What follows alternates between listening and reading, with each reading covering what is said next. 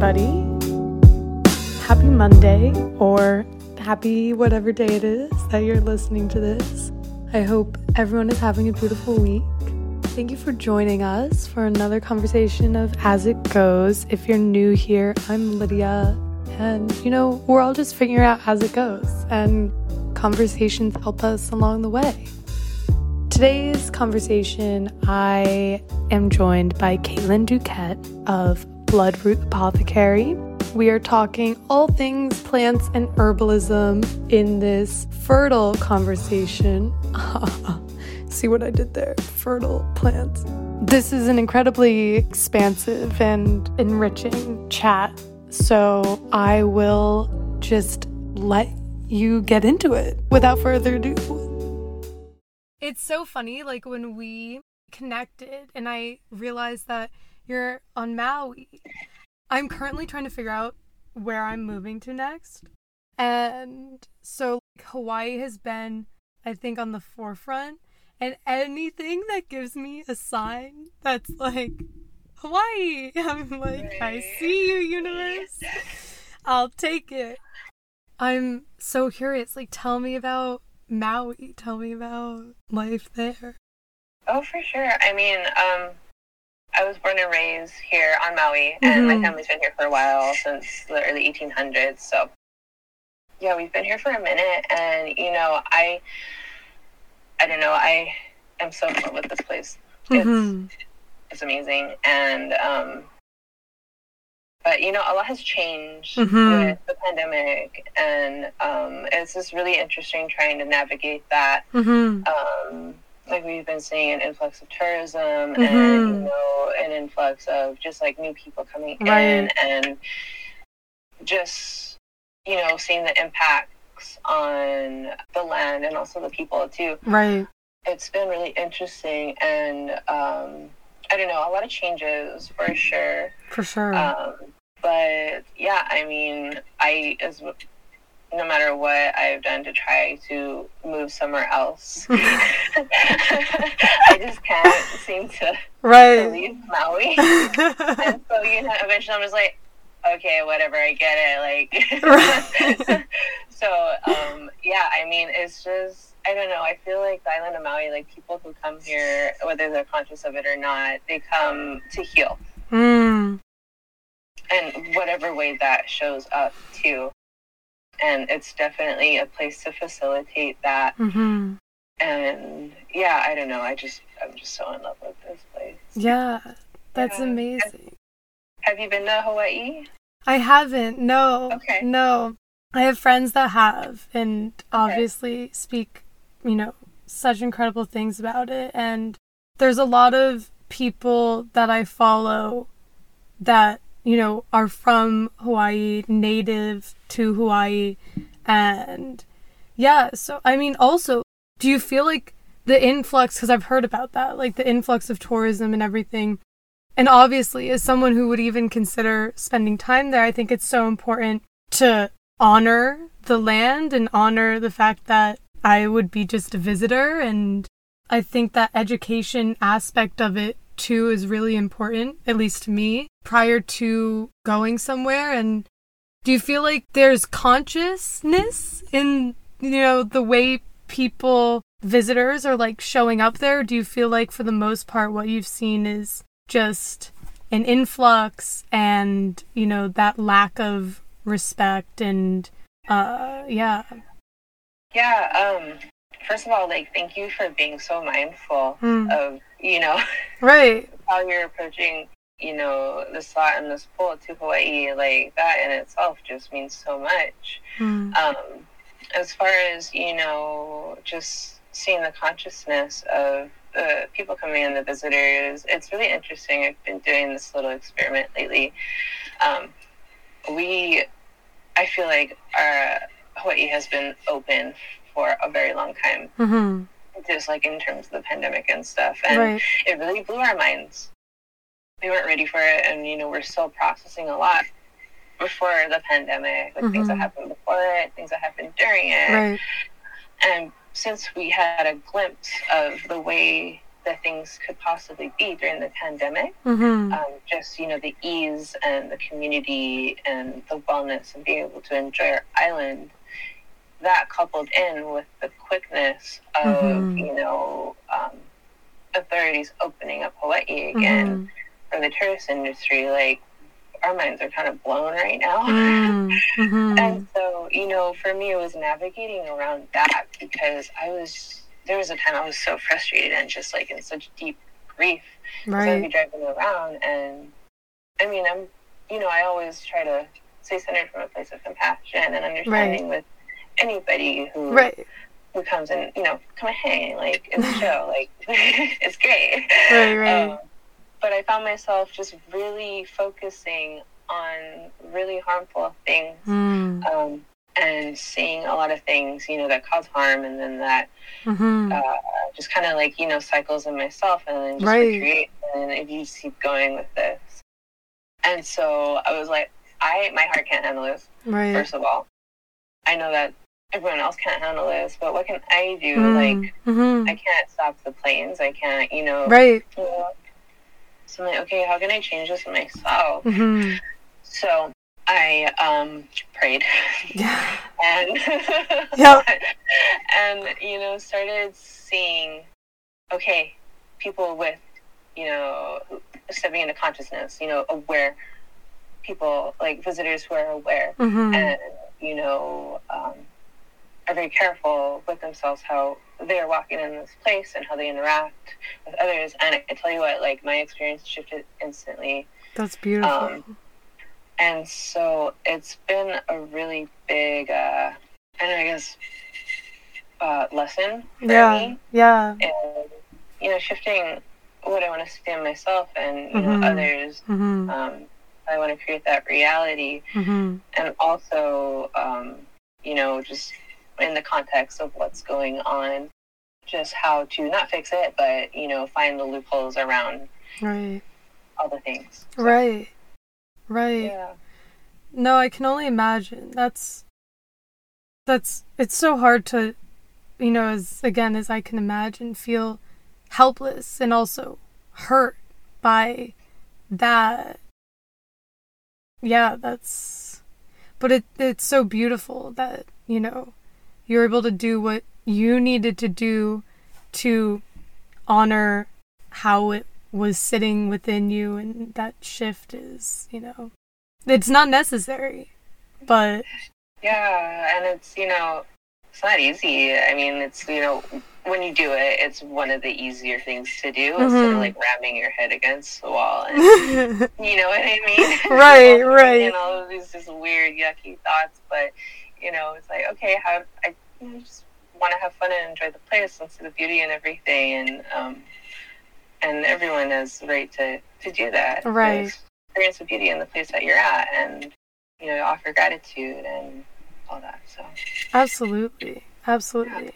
And at the same time, I feel like it's important, especially from a visitor's perspective, to understand, again, the impact of our actions, because as I say all the time on the podcast, right, what we do and where our money goes is like a vote for or against something. And so, you know, the more demand there is for plane tickets, the more demand there is for hotel rooms, for, you know, real estate, luxury real estate, the more that has consequences for the people that actually live there and who actually call this place home. And that's, you know, again, for me, I think such a valuable lesson for anyone in my sort of position, because we all have to consider that.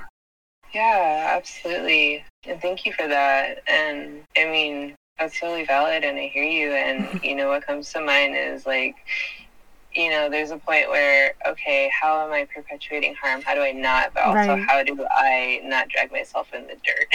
Right, yeah. You know what I mean?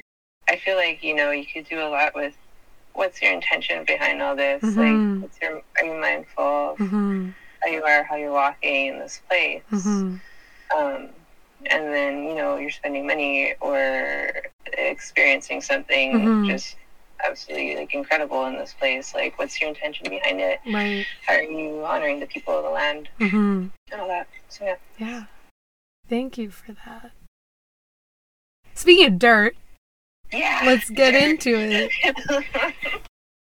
I started educating myself, Herbalism 101 during the pandemic because I had such a curiosity about it, and I have so many questions throwing through my head right now. I think for me, the curiosity came from a more extreme place where I already had a pretty solid ground education on psychedelics and plant medicine in that field. Obviously, I think I don't want to say an extreme, but it's a different type of plant medicine. And so I wanted to learn about what are the other aspects of this, because if there are those healing plants and modalities, then what are the other modalities? And as someone who had been on antidepressants and anti-anxiety medication, and as someone who sees the flaws, especially in Western medicine, as being so prescriptive and pharmaceutical, how can we balance and how can we, come back to the earth in that sense and get closer to something that might make more sense for us as animals? Yeah, so that was kind of my little path here. And I wanted to start by sharing a powerful statement that's on Bloodroot Apothecary's website, which it'll be linked in the description. At its roots, herbalism is a radical act. It's one of the many ways of abolishing oppressive systems and reclaiming sovereignty of our health, bodies, spirit, and land. Can you expand on that and just share with us what that means to you and what herbalism means to you? Oh, absolutely. Humans and non-humans, we've been practicing herbalism since forever. It's something that's, widely accessible by nature, and it's inherently ours to work with. And, I feel like in the last few hundred years, we started seeing, a lot of changes in the human world. And a lot of that looked like, medicalization of just regular biological processes. Mm-hmm. And, I love modern medicine. I think the technologies that are coming out of it and, have been helping us are so incredible, mm-hmm. groundbreaking, just absolutely out of this world. So, I am all for biomedicine, allopathic medicine. However, I start having issues when it's used as a form of social control. Mm-hmm. Will you elaborate on that for anyone who's not with you on that? Yeah, for sure. For example, something that we're all familiar with, whether or not we, read the history or experience, current manifestations of these traumas, but mm-hmm. the witch hunts of early Europe, mm-hmm. Healers, and a majority were women, were practicing medicine amongst the peasants. And these women, they're helping their community, helping their people, and there was wellness. And basically, long story short, it got to a point where there was so many social uprisings, and the elite upper class were being challenged and threatened. Mm-hmm. And so the only way for them to maintain dominance and control was to destroy these people who had this knowledge of, medicine, of taking care of the community. Mm-hmm.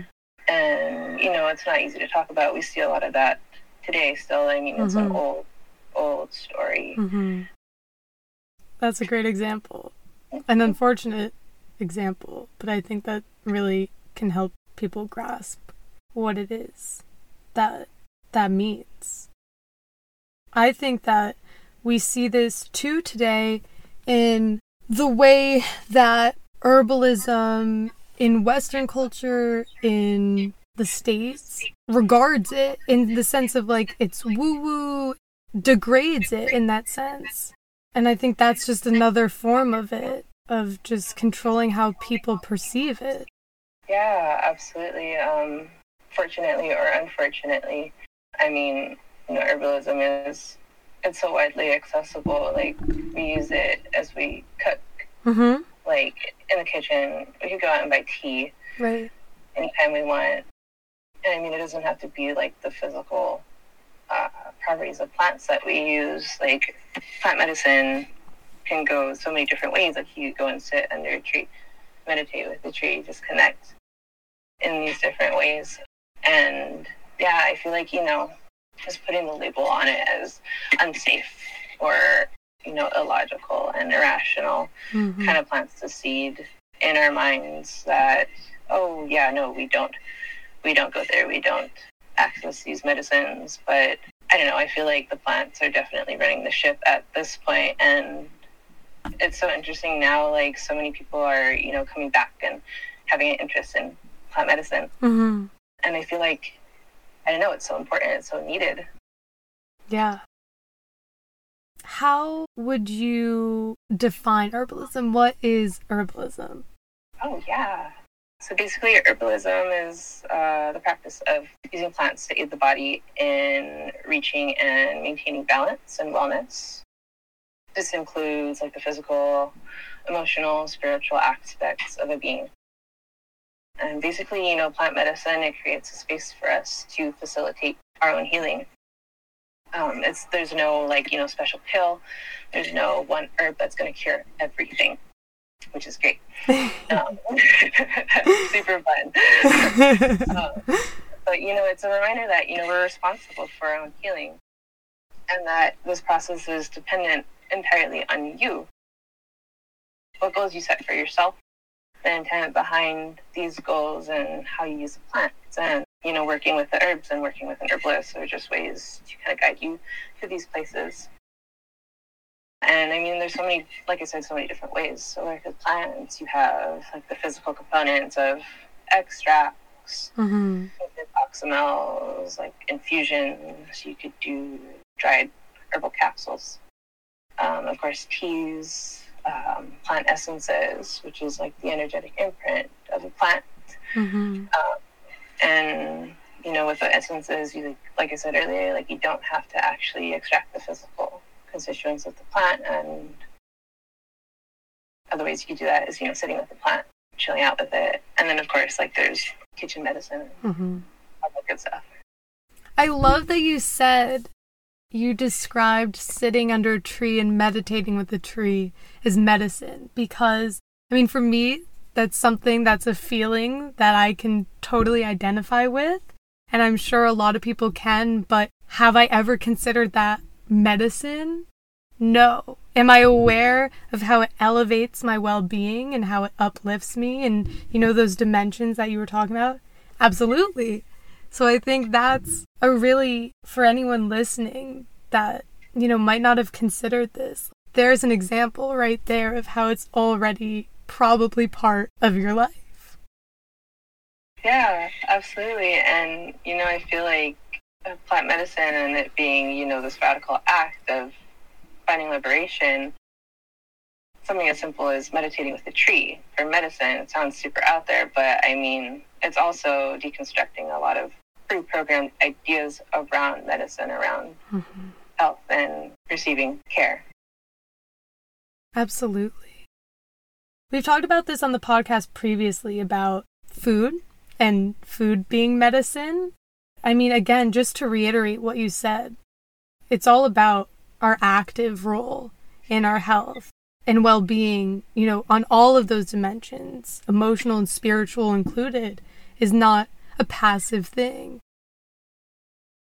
Something that I want to highlight is I think that just because one talks of herbalism and a naturalistic way of healing, it doesn't mean that we're going to throw Western medicine out with the bathwater, There's a lot of benefits to it, but I think that a negative to it is the fact that my experience with it and my understanding of it is that it's very after the fact. If there's an injury, then we intervene. If there's an illness, then we intervene. But, I'm curious if you could highlight that difference with herbalism, where it sounds like it's just really about a way of life and a way of incorporating it into our practices for our well-being. Yeah, absolutely. I love how you put all that together. Yeah, I mean, essentially, I feel herbalism is, a form of preventative medicine. And, it does become a lifestyle, because I feel like you get to a point when you're working with the plants where you feel good, you feel connected, and that gets addicting. Yeah.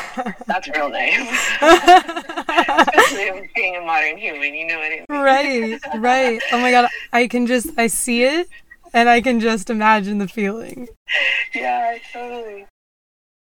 You brought up, using allopathic medicine, as a way, okay, we need to stop this thing now and intervene and treat the symptoms. Right. Just kind of surface level stuff instead of, like herbalism getting to the root and preventing. And what comes up for me around that is, also access and, you know what I mean, with, those who practice herbalism, because we basically have no choice. Some of us still do not have access to care, healthcare, mental health care, things like that. And so herbalism does become a way of life for us. And it's important to highlight that, for a lot of people, it's the only option. Right. And, there's a lot of safety in that, and also, a lot of ways that it could go in other directions. But, yeah. I'm so glad that you mentioned that, because I think that, it's really important, again, to honor for those of us who are like, ooh, what's herbalism? I want to educate myself about that. I think it's really important to, again, hold space and be serious about the origins of it, and also the ways in which people are marginalized to practice it because of the way, again, the state's healthcare system and, lack of affordability in terms of access to healthcare is. Yeah, absolutely. Good stuff. I love what you said about getting to the root, because what I'm building with Reself and this platform that I'm creating is really all about, again, the way that we take an active role in our healing, our well-being, and our evolution. Surely a mental health aspect, but also the spiritual in it as just simply a dimension of humanity, and bringing that back in again with...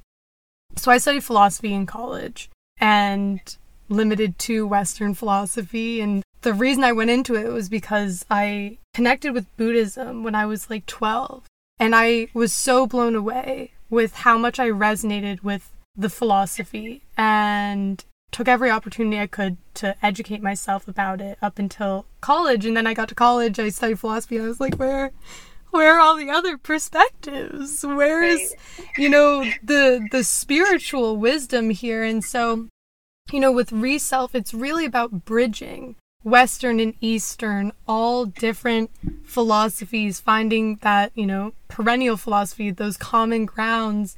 Honoring all different philosophies from all over the world as having something to teach us. Merging and marrying them with science, with psychology, with neuroscience, and highlighting those practices that we can all do to support all of those elements as getting to the root and, those preventative and holistic ways of supporting ourselves. So yeah, completely aligned with that. Getting to the root is my slogan. It's so important. Yes. I love that. Yeah, get to the root. Hang out with roots. Literally, that's what I thought about. Oh, I love that. Oh my God, thank you. Yeah. So on the subject, because we already talked about this, if anyone listening has any sort of skepticism to just not quite understanding Something that I learned a few years ago in one of my environmentalism classes, which I think really planted that seed of curiosity in me, was that the key ingredient in aspirin is from plants. So I thought that that was something that I wanted to highlight for anyone that's, not quite on board yet. Because other than chemicals that we create, I mean, Life 101, everything comes from the earth and it comes from plants. So what you're really doing here is you're getting at the source. Yeah, absolutely. I mean, at the molecular level of a lot of these pharmaceuticals that we take on the reg, these are man-made constituents, but we get the blueprint from plants, and we get the blueprints from nature. And that's essentially the root of medicine. There it is. Yep. How did you get into herbalism? And, I'm just curious. I love hearing people's stories, and I wonder if you would grace us with your story and journey to where you are today. Sure, thank you for the opportunity to. I don't know, I was thinking about this earlier. I'm like, how did I get here? Like, what just happened? How did I get here? So, like, with that, I don't really know. Like, there was no aha moment. Like, I want to get herbalist, practice herbalism. Right. I feel like I just kind of oozed into it in a sense. I've always had a curiosity for the natural world, for medicine, and for just the plants and beings around me. I don't know, as far as I can remember. Right. As a kid, I have really good memories of cultivating relationships with plants that are nearby. And I mean, that looked like cooking ancestral foods, like with my family, with my mom, my aunties, my grandma, making lei. And then also, ceremonies such as graduation, blessings, or family gatherings, which I feel like, like working with plants, it's a really big part of the culture here. And just how we, connect with the land and steward the land. Yeah, I've always had an interest in plants and various forms of medicine. And I think that stemmed from being a really, really ill child growing up. My family it was just standard American diet. Microbiome was totally shot at like a young age, and I was always sick. And my parents, I remember them getting to a point they were so frustrated, and we'd be going to the doctor so often, and my dad he was like, nope, none of this, we're done. And I mean, for them, they're just so hardworking. They made the switch from like insured allopathic care to naturopathic care, which was a really big jump for them. I mean, they're just like, regular old folks, and I think it totally changed their perspective of reality and health and healing too. And so I was really privileged to be able to work with, naturopaths, chiropractors, and various practitioners of alternative medicine at a young age, so I was exposed to that early. And that has always kind of stuck with me, which I'm really grateful for. But yeah, as far as, actually utilizing plants and herbs to support others in their healing process, I would say for me it started about 10 years ago. I used to care for and train horses. I'm a total pony princess. Like, I'm obsessed. Like, not many people know this about me, but oh man, I love it. Yeah. And so, cultivating the relationship with the horses and my role with them at the time, I would always end up the ones who were labeled crazy, traumatized, damaged, just kind of thrown away. Yeah. And I'm like, no, like, stuff, like, you're really cool, you're super talented, and you're cute. There's got to be more. And like, you're not having fun. Like, I know you could have fun. Right. So I was able to use herbs with these animals and facilitate, safe, trusting spaces for them to work through their traumas, however that looked like. And, utilizing the plants and plant medicine through that. In that space, I utilized a lot of flower essences because they're so sensitive and really responsive. And then, with more physical ailments such as ulcers or wounding, skin issues, then I used to use like the physical constituents of the plants. But yeah, and then like through, herbs and, the greater team that goes into taking care of horses, such as farrier, body worker, vets, stuff like that. It's not just solely on one person or one practice. It's an accumulation of so many things. Oh my God. But yeah, we was just seeing like these really groundbreaking results with these like thrown away horses, and that definitely ignited a lot of things within me, like as far as, creating the space for others to heal and utilizing the plants in that space too. And so that kind of inspired me to go to university. I went to university at a later age. I just wanted to make sure I knew what I was doing, even though I had no idea what I was doing. Do we all? Yeah, I was totally winging it. And so I was inspired to, pursue medicine, studying medicine. And so as I began studying pre-medicine, I simultaneously began studying, or like self-studying, plant medicine and herbalism intended for humans. And it just kind of snowballed from there. Totally just flashed past all the things. Wow. First of all, I think obviously at the time, right, and I think all of us can relate to with adversity in our lives. It's hard to see it at the time, but how beautiful that led you to where you are.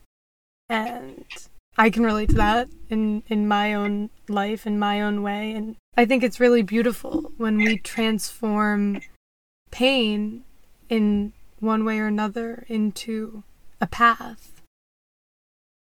And how lucky those horses were to have you and the people that held space for them, because I feel like that's certainly not the case in some of those situations. I grew up in an area where racing horses and doing that whole thing is a thing in Connecticut. Those horses can be very mistreated and just seen as one thing, profit. And that's very traumatizing for, any animal in any situation like that. That's so beautiful that you were a part of not giving up on something or someone that otherwise could have been discarded. Yeah, thank you for that. Working with animals, just in general, they're mirrors for us. Anyone who you interact with is a mirror, but, that animals definitely amplify that because they don't have the ability to speak in words that we understand, how you and I are doing it right now. And so it definitely, working with them activates a lot more your senses. And just what comes to mind right now is just, the horses, that's just one example of how to work, amongst a team, how to hold space for others and, utilize the tools that you have available. And that translates into the human world too. A lot of what I see when I work with others in that sort of space is, an exact mirror image of when I work with the horses. Creating trusting, safe spaces to come and do your thing. Yeah. So important. I love that you highlighted that. Not just other people, but animals also are a mirror for us. And as you said that, I thought about how my dog has done that for me. And the ways in which, I mean, after childhood, after trauma, you know, all that jazz, I learned just how, I mean, in a positive sense, how attuned I could be to someone's needs and my own, but in a more, you know, learning sense, how I wasn't, and how I still had stuff to work on within myself to be able to, obviously, again, take care of his needs, but how was I still not honoring my needs or holding enough space and stillness and presence to hear and feel what he's communicating to me, and again, vice versa within myself. Yeah, absolutely. I feel like our animal can, you know, they're such, I don't know who's helping who heal the most anymore. Here we are, you know, creating such a fuss out of trying to help them, but then really, like, here we are just totally, like, in our own tense little bodies themselves and kind of wallowing in our own traumas. But yeah, they definitely, you know, reflect back just not only what we need to fix, heal, whatever you want to call it, but also, like, what's happening right now. And as well as just go and enjoy life. Go away, like right. It doesn't have to always be about fixing, healing stuff. Like just go play, go enjoy, like have fun. Don't hurt nobody, but go have fun. Right. Let go, flow, trust. Yep. It's safe. You're good. Yes. Yes. I would love to hear about what you kind of explained your current studies and lens of exploration with. Is on the Bloodroot Apothecary website, you said that you're, you know, currently exploring the sociological, historical, and political implications of health and healing within the cultural context of your home, Hawaii. I want to hear what is, you know, I know it's not simple at all, but I would love to hear about what that intersection and those implications are, and what your current lens and exploration has yielded for your understanding.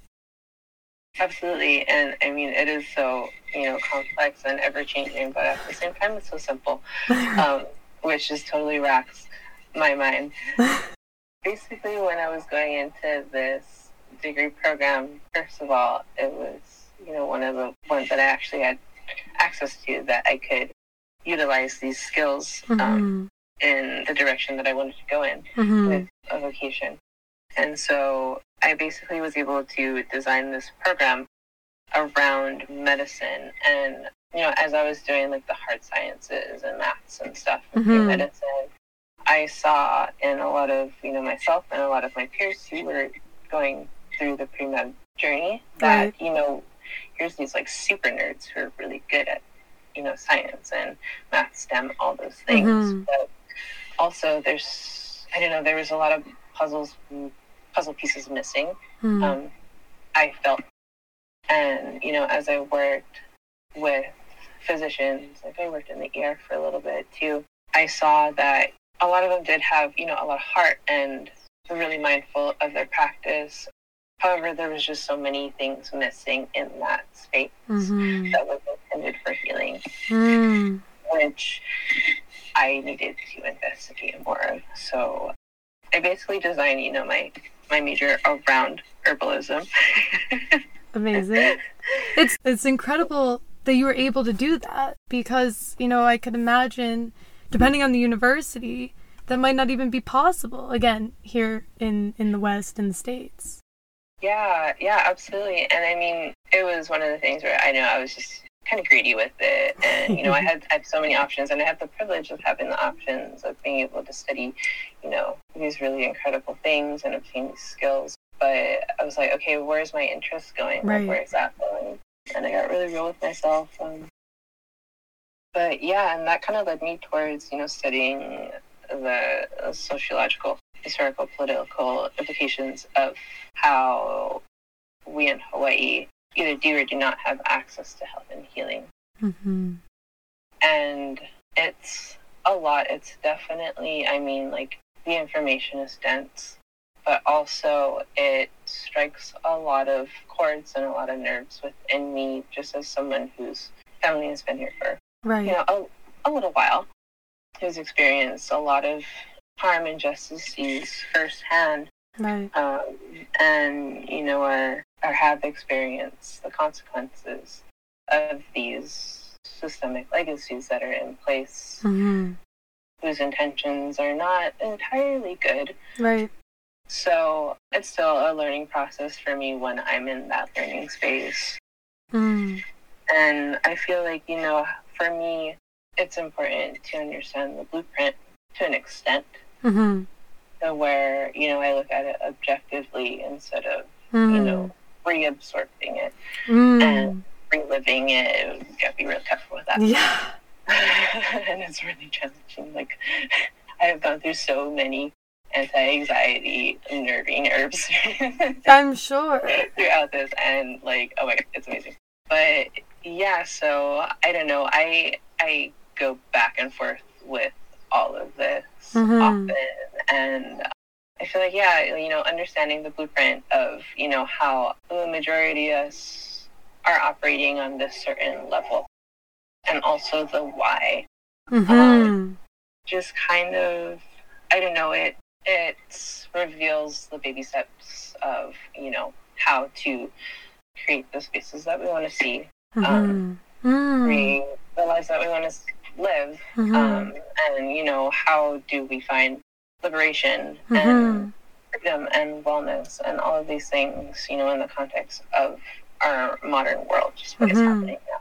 So yeah, that's my thoughts for today. I'm going to change tomorrow, who knows? It's an evolution. Wow. I mean, first of all, I can totally imagine. I mean, that sort of separation, like you said, that is required to not reabsorb as you reprocess.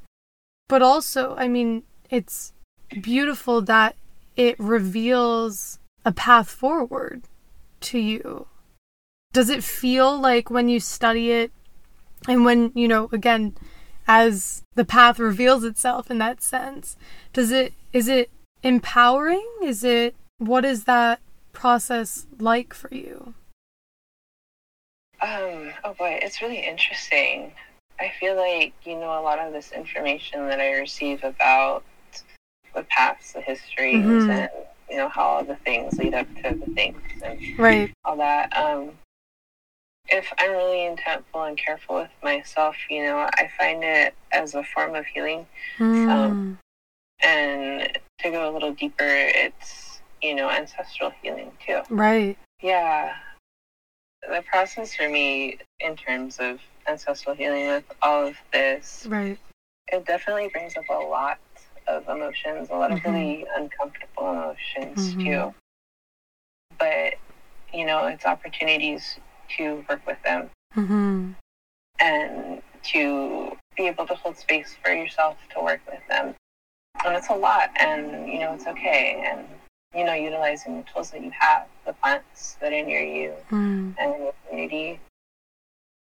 But it does tend to surface up a lot of really uncomfortable feelings. Yeah. But also in that, it's an opportunity to let it go. And when these things come up, it wants to be worked with, it wants to be acknowledged, whether it's you or somebody else who is of you. Right. And, it's getting to the root. Yeah. And, after, the processing and, metabolizing all of these things, I always come out feeling extremely energized and very motivated and inspired. And that feels really nice. That's beautiful. Yeah. It's so important. It's something that I absolutely hold space for, and with Reself, it's something that, again, we absolutely incorporate in what we're creating, because I think some of us can feel like we have been presented the opportunity to heal our ancestral trauma and heal our intergenerational trauma. And I say opportunity because at the same time, it can feel like a huge burden. And again, that reprocessing, that reliving, that is so difficult. But, what you just shared is so inspiring for any of us that feel like they're doing that work, or that work is the path in front of them, because it really, everything gets passed along until it stops with someone. And that's the beautiful opportunity we can each have. And that is what makes a difference in the world and makes the world a better place. That's my philosophy. Yeah, I love it. Absolutely. Yeah, and thank you to the plants for helping us keep our shit together. Speaking again of the plants, could you talk about Bloodroot Apothecary and tell us a little bit more about that? Absolutely. Bloodroot Apothecary, oh God, it's, fairly new. I started publicly sharing some of these offerings. When was it? It was before the pandemic, but not too much before. That time was so weird. And, I started as just like kind of an herb and art project. And they called it, what did I call it? I called it Glass Sun Ritual. And, that was kind of a little space for me to just kind of cultivate this creative fire that I had lost along the way, and to get back in touch with the plants and natural world and with my local community.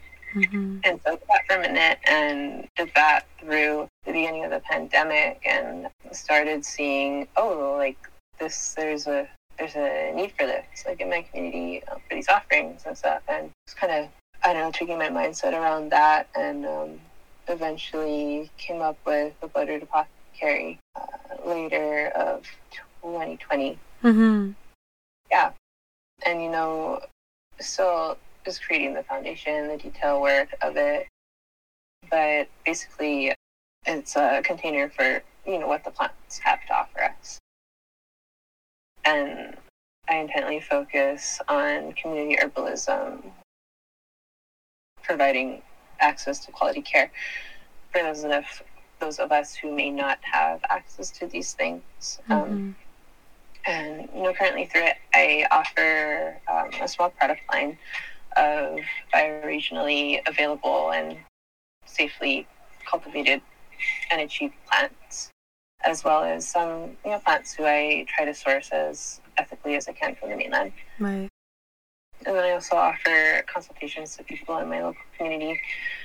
It's kind of the capacity I have as of yet. But yeah, my practice with all that is focus on local community, both human and non-human kin. And, that includes everyone, humans, the critters, the water, the land, ancestors, those who we kind of forgot how to see. And, that's just kind of, the way it's moving right now, and it's super fun. It's so interesting, like starting a business and, kicking off a project. You have all these plants and, sell your intentions and whatever, and then you get to the place and it's like, yeah, you thought you gotta go over here. You need to do this there. And it's like, okay, I'm down. Right. I can totally relate to that. Yeah, I bet. I'm really touched by how community-based what you're doing is, because that's not necessarily the capitalistic path, so to speak. And I think that, again, just as you said, like, it's a radical way to oppose an oppressive system. And it's a really meaningful way to touch and help people and strengthen community. Yeah, thank you. I feel that also applies to things that you're building and what you're doing too. Shucks. I love it.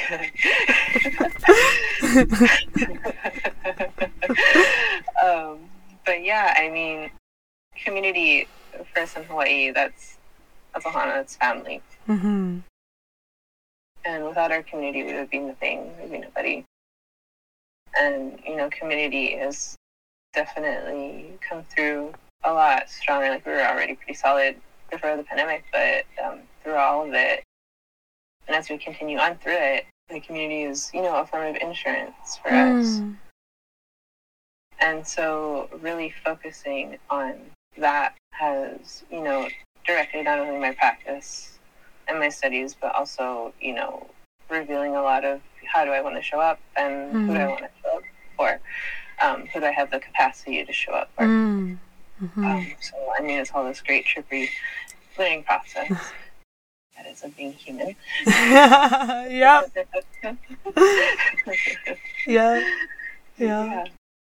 Yeah. No, I get it. And I think it's really beautiful to witness for anyone who doesn't feel like they have community and doesn't feel like they fit anywhere, because I think the magic of the internet, right? I'm a big internet hater. I'm building an internet company, but I'm a big internet hater. Just the way that it's used currently, because I think that it's really, for me, it's really easy to see the potential that we can do great things with it. It's catch-22 like everything, right? And one of the beautiful things is that it can really bring people together who otherwise wouldn't have met, like us having this conversation right now. And that's beautiful and incredible. And we can use things like this to build and foster community and meaningful connection beyond the screen as well. For me, that's the most important part, is I consider reself, and otherwise what we're living on a screen. And there's so much, and I think a lot of people realize this. I certainly was reminded of, even for my yoga practice, right? Not doing yoga physically together in a space with other people with the same intentions, with the same, it's just completely different. And to me, it loses a really incredibly important element. It's ineffable in a sense, but what happens when we get together, when we sit under a tree and meditate, what happens in the physical, philosophically speaking, is so important. I don't think it's talked about enough, but we can't do without it. Yeah, especially like where we are now. It would be absolutely wonderful just to get off the internet and right. Through screens. This is seriously a dream of mine, just to have a landline and a fax machine and go. But the fact is, it's right. Not going away. Screens are not going away. But like you said, it's how do you use this with intent? How do you use these methods of communication as a tool to recreate reality? To allow us, the opportunities to gather and be together. Yeah, and I love it. Grasping about it. It's like, okay, this is actually pretty cool. Yeah. Ooh, okay. This is my last question. What do you see the role and future role of herbalism in both personal and societal well-being? Ooh, good question. Yeah, I feel like, plants are definitely driving the ship at this point. Whether we know it or not, whether we want to or not. And we're currently seeing a lot of people, like we talked about earlier, with, this really intense new inspiration and interest about herbalism, or or just working with the plants in general. Mm-hmm. And I don't know, I feel like, you know, we should definitely nourish that. And, you know, realize that, yes, we are, I definitely see us, you know, getting to a point where we're consciously working with plants and the natural world around us more so. Mm-hmm. A lot of us are already, but, you know, and, you know, we never know, we might get to a point where we have to heavily rely on herbs and alternative medicines. Mm-hmm. A lot of, you know, my teachers say the same thing. If you have an interest in these things, go for it. Mm-hmm. Do it. Mm-hmm. We need you. Mm-hmm. It's not just a passing, fleeting thought. Like, we seriously need you here on the ground doing this work. Mm-hmm. So, like, it's okay. Don't feel guilty for, like, denying it or not denying it. But, yeah, and, you know, I feel like both on a personal and societal level, like, the plants are going to continue to hold us in this, you know, unwinding and in this reshaping of our world and recreating it. Just gently holding the space for us to come back to ourselves. Yeah, that's beautiful. As you're talking, it reminded me of, so part of what I thought was my path was going to get my PhD in philosophy. For me, something that I came across was this stark, it's not like a resistance, but this contrast between my interests in philosophy, in bridging the East and the West, and all of that there were very limited opportunities for me, especially in the States, with programs to find someone that could support me. And as I dabbled in this and tried to kind of, is ReSelf really my path? I thought I was going to get a PhD. And I wrote and worked on my writing sample, which was a critique of how Kant, an epitome and perhaps you could say figure of Western philosophy, talks about nature in, I'm pretty sure it's the Critique of Judgment. He talks about nature's purposiveness, which is basically a fancy way of saying like the purpose of nature. And it's really super anthropocentric, for anyone who doesn't know what that word means, human-centered.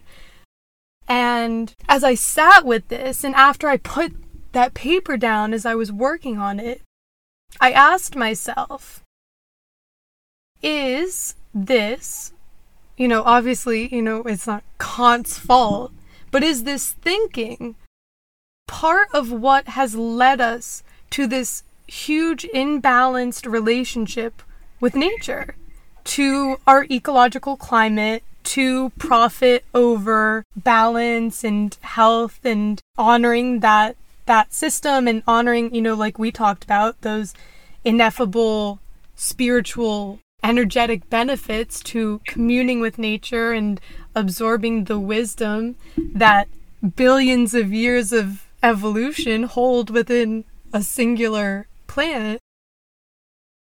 And I just couldn't help but feel like that was a huge thing to ponder about where we've reached in the world. And I think that exactly like you said before, it's just so important, and it's just so, I believe, essential for us to reconsider our relationship with nature.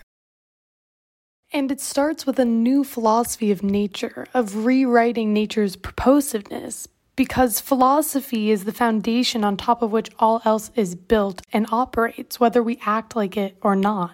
Philosophy also looks at how we act and what do we have to say about these observations. So I think it's philosophy's responsibility to play an active role in redefining the essential role of our interconnectedness, utilizing wisdom and perspectives from all over the world, the East, the West, indigenous peoples who have a completely different, more connected relationship with nature, etc. We can't just keep rereading the same people. We have to reread these people like I believe, my reading of Kant, and look at it and say, how has this informed the world we live in today? What role does this philosophy play in the world I'm seeing around me? And what needs to change and evolve in this thinking to address where we are today? I think that's how we use older philosophies. That's how we keep them relevant. That's how we rewrite them. But I digress.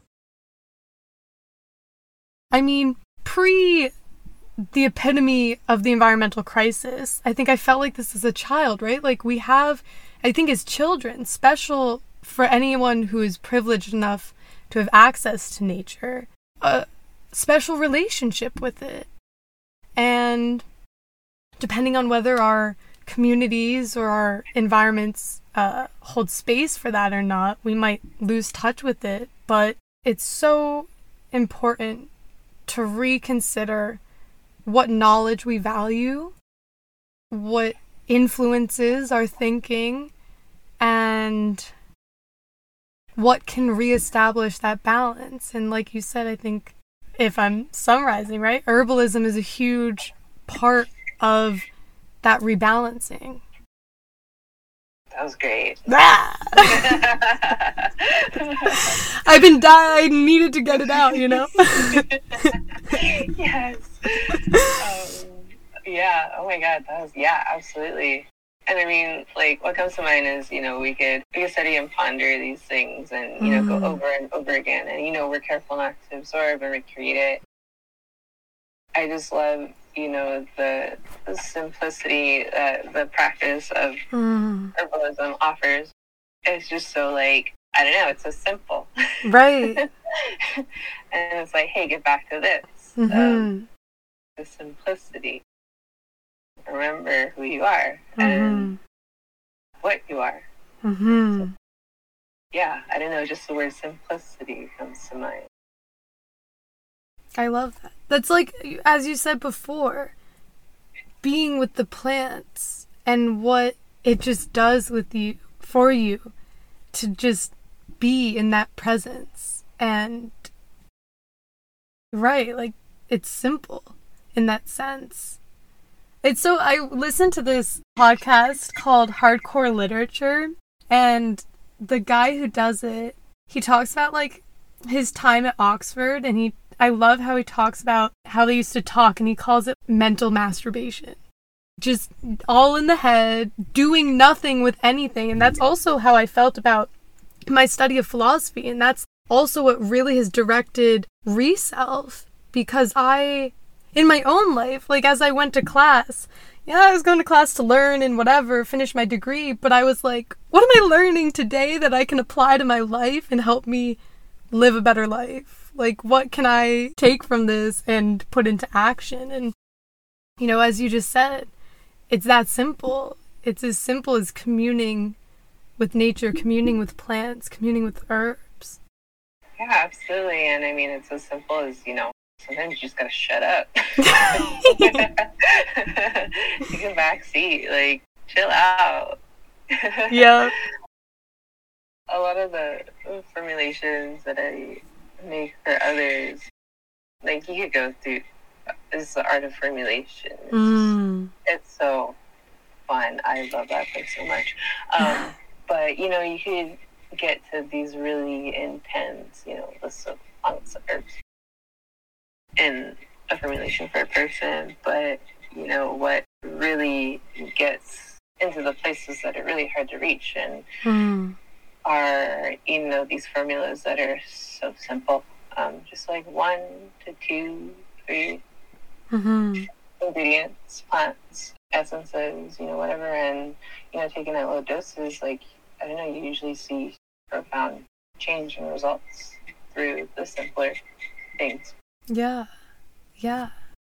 Okay, I have 2 questions that come to mind. First, the formulation process just sounds so fun. For me, I relate to, like, creating a perfume. Like, what are those things you're gonna put into it? What's your process when you think about it? What are you weighing when you're thinking about what you're gonna formulate for someone? yeah, I guess the framework of my process looks a little bit like, at first I let the logical mind take control, and, you find what's the common complaint of this person or animal, and then, of course, finding the plants that are helpful in that situation based on their physical actions and constituents and stuff like that. And then, you have to consider contraindications. So safety, are they taking medication? What's their constitution? Are they hot, cold? How do these herbs kind of play a role in that whole party? And then once the logical brain, does its thing, and sometimes it'll have its tantrums and, want to go down certain rabbit holes. When I feel okay with all of that, I'll let, the more intuitive part come out. And that's where the fun happens. Just, paying attention to what plants come up. Like when you're in a conversation with this person, also when you are, thinking about them, thinking about their situation, just what plants come up. And it could be, something totally out there, and, just jot it down. You never know. Right. Now or in the future. Yeah, so formulation, for me, it's such a great balance of, work and play, and coming from a place of compassion, empathy as well, and, intent for whoever the formula is intended for. So, yeah, and then, in that space, and this part looks different for everyone. I mean, we have our rituals when we go into the space, and, that's entirely up to you. And that looks like however it looks for you and, the plants and your ancestors too. So, often we find ourselves doing the things that our ancestors totally vibe with, which is, well, at first it's like, oh my God, what, where did that come from? But right. After a while, it's like, oh, okay, you make sense of it, and then it's all good. I love that you said the work and play. That's the dream. Yeah, exactly. And I found some of it in formulation. Who would have thought? Amazing. My last question is just, what can we do? What can anyone do who's interested in practicing and in incorporating plants and herbs? I mean, I know that you mentioned cooking, and, for me, an example of that would be like my Italian ancestry, like herbs, looking at those herbs as what is part of my roots. Yes. For me, that's like one of the ways that I've looked at this in my own life. What else? I know, like you said, there's so many different ways and types of medicines that you can use, and yeah, enlighten us. Okay, please. Oh, wow. Pressure's on. No. Yeah, I mean, I would say first step is just to please just do it. And just do it. Take the leap, take the step, take the crawl, whatever it looks like for you, just do it. And, see where it goes from there. And, when you get to a place where you're like, I don't know where to go. Right. Just call it in, get freaky, talk to the plants and be like, yo, what do I do? And, be curious and allow yourself to be curious with this. I find, when I am talking with people who are interested, or, even in the space of teaching, a lot of people don't allow themselves to be curious. And, there's that big block, and it's like, no, you have to remind yourselves that this is for us, this is us. And we have a right to these practices, and we have a right to know these practices, and it's okay. It's totally safe. And, you just gotta do it. I feel like some avenues is to explore. your own roots, your own ancestry. And like you said, like start with the foods and research about the herbs, why it was used in the cooking, like is it available, or are there deeper meanings to it? There's a lot of stories and symbolism in the plants that are used for cooking, and tap into that, as well as the space that you're into, the land that you occupy. Like explore the plants that are used in the land that you're on, and how the people of the land that you're on have worked with the plants and the relationship with them too. But yeah, start small. It's not rocket science. This place is super awesome. Okay. You're gonna run into some blocks, some opportunities to heal. Yeah. Like we talked about, but just keep moving forward, and whatever that looks like. I mean, it's the whole process, the whole learning process of herbalism, of practicing herbalism, of receiving herbalism. Like healing is so non-linear, and that's totally okay. Just do what you got to do for yourself, and first be mindful. Don't perpetuate harm on you or others or the plants, but at the same time, just go do it. Go explore. Love it. Yay. Love it. A great end note. Do you have anything else that you want to add? At the moment, no. Thank you so much. Yeah. For this conversation. Thank you. Super fun, and what you're doing, I think, is fantastic. And I know it could be so weird to make that step, especially with the uncertainty and challenges that are just abound. But thank you for what you're doing. Thank you.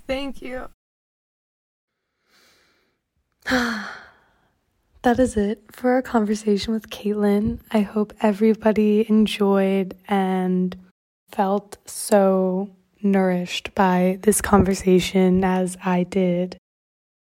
You know the drill. Be sure to follow us on Instagram, Pinterest, Tumblr, whatever floats your boat. Make sure you're signed up for the pre-launch mindset preview announcements, which you will get if you are subscribed to our wait list. The link is in the description. Have a great week. Go commune with some plants. Bye, everybody.